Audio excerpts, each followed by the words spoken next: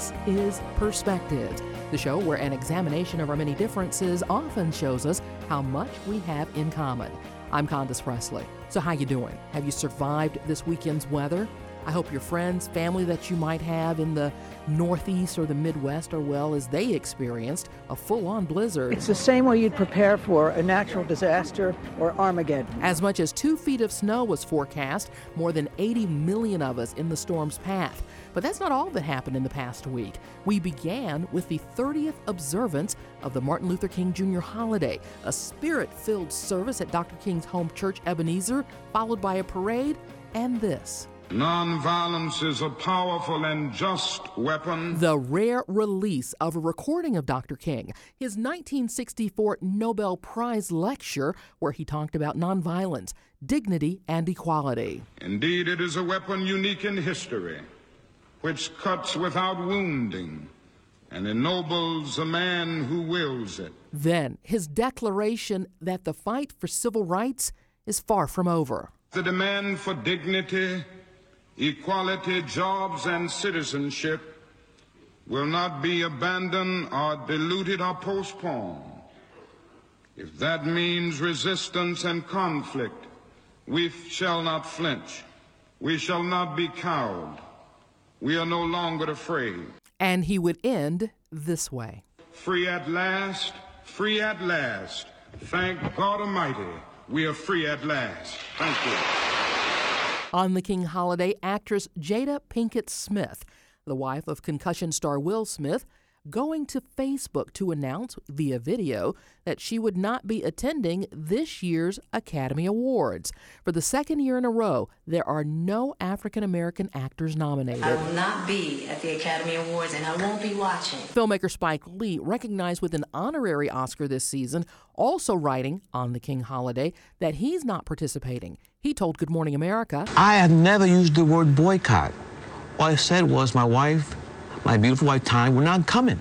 Instead, he bought back his tickets to the Knicks game, and he'll be at Madison Square Garden on February 28th. Now, when asked by George Stephanopoulos if comedian Chris Rock should back out of hosting the show, Chris Rock is a grown-ass man. He's going to do what he wants to do, and I support either way. I've never used the word boycott.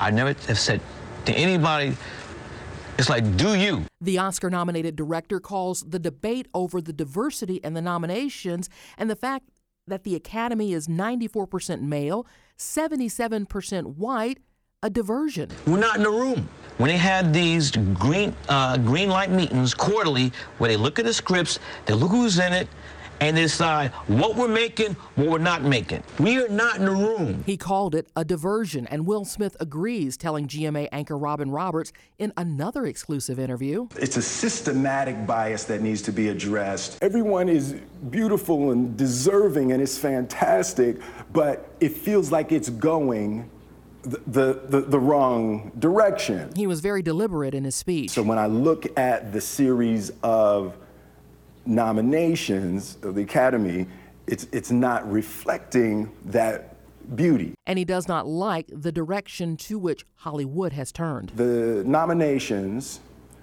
reflect the Academy. The Academy reflects the industry, reflects Hollywood.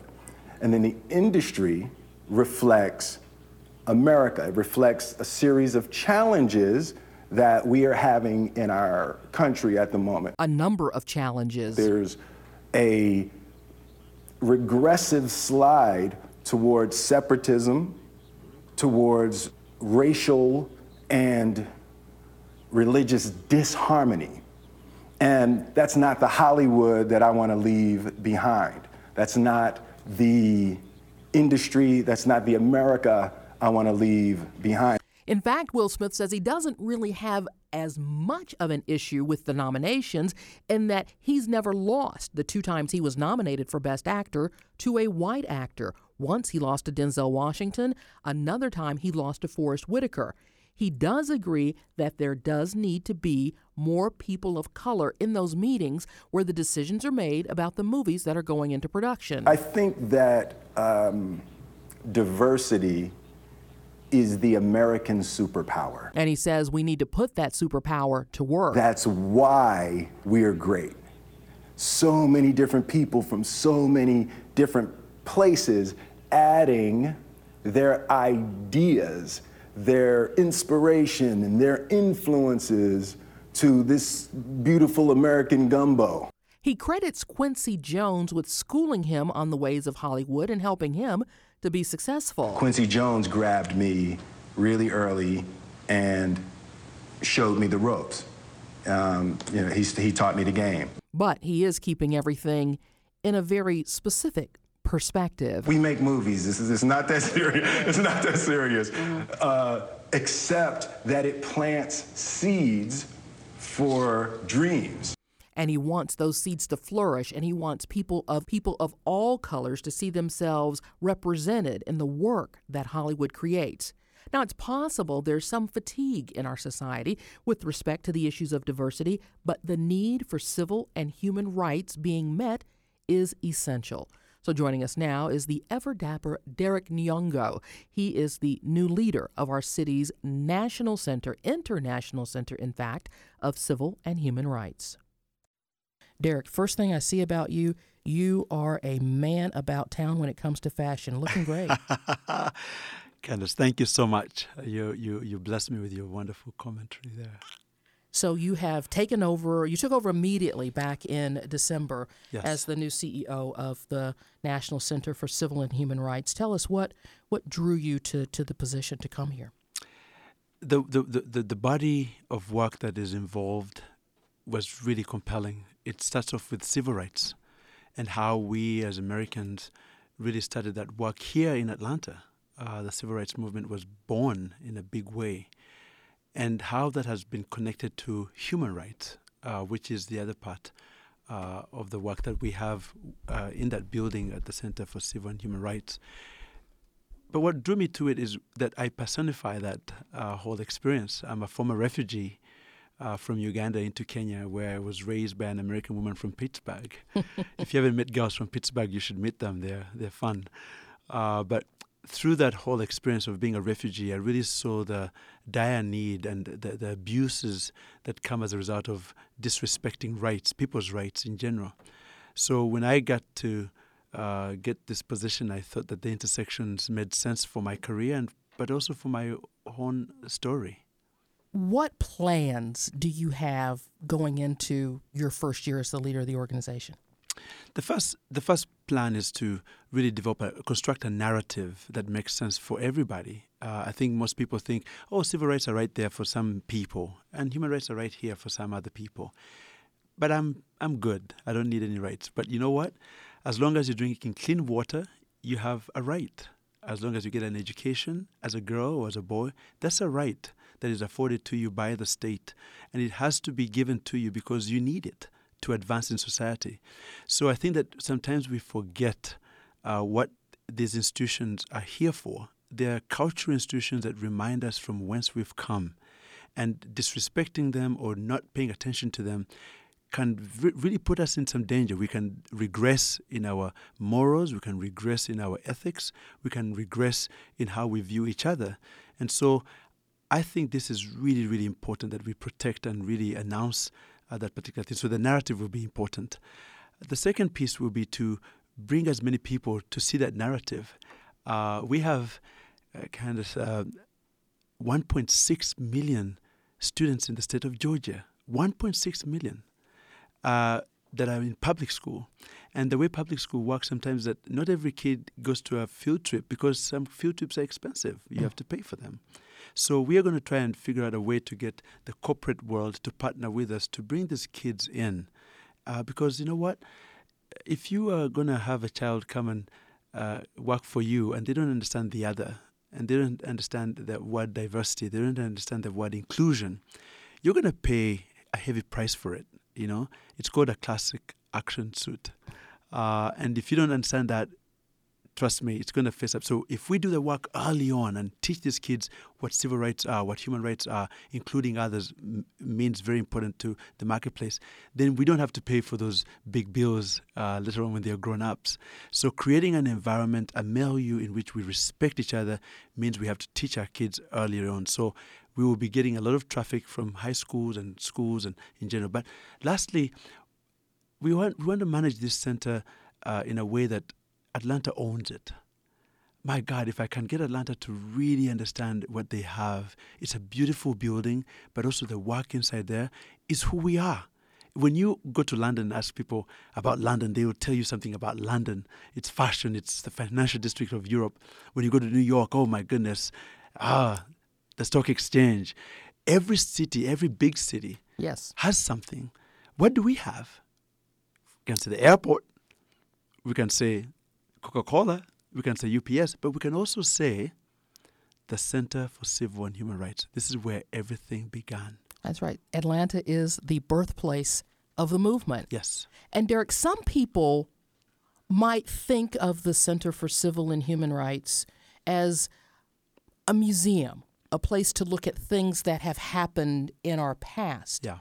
But if we watch the news, read the headlines, many of the biggest news stories of the last year dealt with those very same things. Civil rights, human rights. I mean, there's a presidential candidate who would like to keep people in immigration crisis out of our country today. Yeah. You know, and this is where the problem becomes a big problem. When we don't understand what this work was by Martin Luther King, by Roosevelt, Miss Roosevelt, what they were doing was to create an environment in which these diverse voices can actually make sense out of our cultural bearings, out of our political bearings, out of our economic bearings. When you start to exclude, you get into territory that becomes confrontational and you start to create enemies. Exclusion creates enemies. Inclusion creates friends. And friends create a marketplace that becomes bigger and we all benefit from. So the center's role will be trying to take these voices that are being excluded to bring them into the mainstream of conversation. That way we can actually understand from whence they come. What are their needs and how can we help them solve their needs? You know, as you can tell from my accent, I'm originally Ugandan. My son's name is Kayongo. And his nickname at school is Kangaroo because the kids can't pronounce his name. But when he came to me and said, "Dad, can you believe they call me Kangaroo?" I said, "Well, they have called me worse." But that's, Kevin, it's life. Now work to be included and teach them how your name is spelled and spoken and said. And once they learn and you work hard at school and you're a contributor, they will learn your name and they will accept you. Everybody has worked to be included here in the United States. If you're Irish American, you've worked to be included. If you're Italian American, you've worked to be included. But how do we work to be included? We don't take guns to workplaces and shoot people up. We don't do that. That's not how America was founded. But we work through voices. And the voice that we're talking about is at the Center for Civil and Human Rights, is to articulate without violence. That's the way to do it. You articulate without being violent. So any out there that are not conversant of that are misguided. Derek, what is your elevator speech to an adult in the metropolitan Atlanta area, someone who is listening to us right now, who knows that the Center for Civil and Human Rights exists downtown Atlanta, near the Georgia Aquarium, near the New World of Coke, has not visited? What do you tell them to invite them to come into the center and then to come back and bring someone with them? Do you know your history? Do you know where you are? Atlanta is an important part of an incredible history. The civil rights movement gave birth to equality. Labor laws were challenged there. Sitting on a bus, including people, was challenged in that particular conversation. When you come to the center, you will see two juxtapositions. What was done in the U.S. to bring inclusion, what is happening globally to bring inclusion. You see Martin Luther King on one side of the wall, you see Hitler on the other side of the wall. In the middle, you see regular people. On which side do you want to be?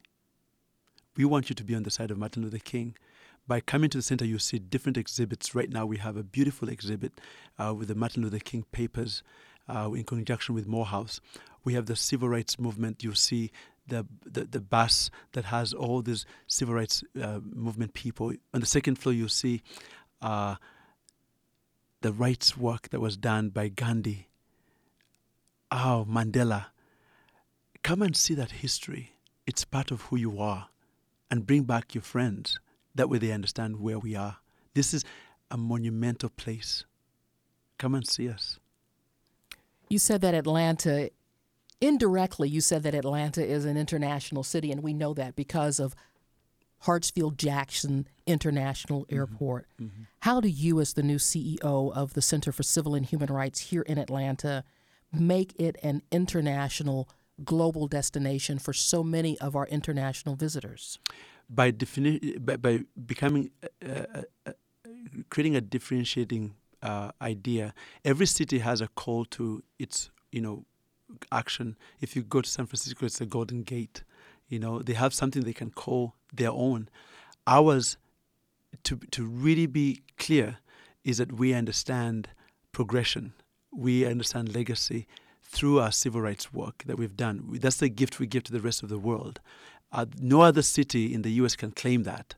They can claim a big airport, they can claim a big corporation, they can claim so many things, but they cannot claim Martin Luther King. They can't do that. And they cannot claim Andy Young. They can't claim John Lewis. They can't do that. They are all right here. So that's a big thing that I think would differentiate Atlanta from other big cities, is that we're the home of the movement that brings progression and openness and clearance into that particular work. So I don't know who else can claim that. The voice you hear in our studio today is that of Derek Kayongo. He is the new CEO of the National Center for Civil and Human Rights right here in Atlanta. As Derek said a little bit ago, his family fled the civil war in Uganda, settling in Kenya, eventually coming to the U.S., raised by a Pittsburgh mother. But what you may or may not know, and I really want him to tell us about this, was what he did that was so incredible and impactful, the Global Soap Project. Now, I'm going to say that, and there folks, I may have heard something about that at some point, but I mean, that's your story. Tell us what you did. When I came in the U.S. for the first time, I checked into a hotel, and as I looked through the hotel room, I went to the bathroom, and they had 3 bars of soap: facial soap, hand washing soap, and body soap. I didn't know what the difference was. I still don't. But I figured, my father made soap, so I'm going to put 2 bars away for tomorrow. I came back that evening, and they had replaced everything. And I kept on stealing soap for a little while, and then realized, they're going to charge me for it. So I ran very quickly to the concierge. I gave back the soaps and asked him not to charge me for it. He burst out laughing and said, "Look, you see all these Americans here, they steal soap too." So it turns out I'm not the only person who steals soap. But the funny part is that then I asked, "What about the partially used bar of soap? What happens to that when I leave?" He said, "We throw those out." And so that began for me this inquisition into this idea of recycling it to give it to poor people around the world, because the U.S. hotel industrial complex throws away 800 million bars of soap every year. That is 2.6 million bars of soap every single day. In juxtaposition, we have 2 million kids that die every year to poor sanitation, and one of them being a lack of soap. So I decided to start this little organization that takes partially used bars of soap, recycles it, makes brand new soap out of it, and we ship it to over 92 countries around the world right now. We are close to making 10 million bars of soap every single day, with a factory in Las Vegas, which, as you know, has a lot of Sin soap, and Orlando, where we have Magic Disney soap, and then, of course, other parts of the world. So that's what the organization is all about. It's taking this little item called soap and giving it to poor kids around the world. Absolutely. I remember when I packed my Operation Christmas Child box last year, one of the things that's always on the list for those boxes is a washcloth and a bar of soap for the child. Yeah, it's a remarkable thing. We take these things for granted. We really do. And we complain about taking things for granted. We kind of say it in passing, we take things for granted, and we kind of walk and do nothing about it. But you know what? When we apply ourselves, we can actually turn these things into blessings for other people around us. This is what I'm trying to do at the center as well, is to help young kids appreciate what they have. The freedom to walk around at 6 p.m. and go to a friend's house and come back safely is unbelievable. I didn't have that when I was growing up. I had a curfew. We had to be in our houses by 6 p.m. like little chickens. So the freedom to express yourselves, in fashion or in speech, or to do whatever you want, is an incredible freedom. and not to understand where it was birthed, that fight to be free, is being totally irresponsible. That's why we need to really support the Center for Civil and Human Rights, because it's the bastion and the home resting place of this fight. So that's why this is important. Does the Global SOAP project continue as you continue as the new CEO of the center? Yes, it's now merged with the Clean the World. We are partners now. They're based in Orlando right now, and we have an executive director that leads that. His name is Sam Stevens. So I'm on the board, but I'm no longer in charge of the day-to-day running. But yeah, it's doing very well. Derek Kayongo, what is it that you want the community to know about you and the center if they don't remember anything else from the time that we spent together today about you and the center going forward into this new year? You know, I usually say when you are spiritually ill, where do you go? You go to a church, a synagogue, or a mosque to repair your spiritual illness. When you're hungry and you want to eat and pay the bills and all that stuff, where do you go to repair that? You go and work for WSB. You go to work. You use your skill sets and get a career. But where do you go when you want to empathize and when you want to repair society and when you want to build a moral community, an ethical community that respects your right to belong? Where do you go to do that work? You come to the Center for Civil and Human Rights. And we want people to come there and worship under that altar because it's a sanctity that protects all our rights. Everybody's right, the environment, all the rights that we think are important to our survival reside in that building. So when you come down there, know that you're coming not just to say, oh, you know, they did some good stuff in history. No, it's to remind yourself, and it starts with self, that you're part and you belong to an incredible story. If you're from Atlanta especially, you've got to protect your history. You've got to really understand your history. The city of Atlanta, the state of Georgia, needs to really protect this and be a part of it. So my call is, if you're not there, if you've not come to the center yet, please come. We have a holiday package right now that you can buy and bring your friends. Come back. Every time you see a bad story on TV, let the center remind you that that was fought against by somebody. So that's what we are trying to do there. Can we expect to that end a new series of exhibits and programs and speakers in this year? Yes, we are going to see some really good stuff. We have right now the Martin Luther King papers that are down on the first floor that you can come and check out. And I know that sometimes it's easy to think of him as his, sort of old news for some people. But you know what? There's something about those young men. They were young people. Yes. They were very young when they did this. That should inspire our young to really fight for something. It's about what are you here for and what are you going to fight for in your life? They fought for freedoms that you're enjoying right now. I fought for soap, for access to soap. What are you going to fight for? What do you fight for every day when you wake up? So maybe if you want to get that inspiration, you come and look at that exhibit. But there's a gentleman called Fahamu who's going to be putting together a beautiful exhibit that is coming up very soon. So we will have a continuum there of different exhibits that show different situations. We have so many voices there. It's unbelievable. Now, the Center for Civil and Human Rights in downtown Atlanta, right between the World of Coke and the Georgia Aquarium, is open 7 days a week from 10 in the morning until 5 in the afternoon, and there may be extended hours on weekends. Folks, it's one of the most affordable attractions in town. Admission $15 for adults, $12 for children. For large groups with 10 people or more, that admission only $10 per person, and for every 10 tickets, there's a free ticket. The Center and Civil for Human Rights will also host an event. If you've got something big coming up in 2016, it'll seat 200 theater style, 140 for a lunch or a dinner. For more information, you can call them at 404 991-6970. See there, I did all the heavy lifting for you. Derek Kayongo, the new CEO of the National Center for Civil and Human Rights right here in Atlanta. Congratulations on your appointment. Looking forward to great work in the new year. Thanks for coming by.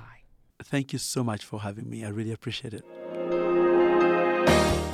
Perspectives is a half hour we produce with you in mind. If there's something you think we ought to be talking about, let me hear from you. Tweet me. My handle is Condo29 on Twitter, or leave a message on our Facebook page.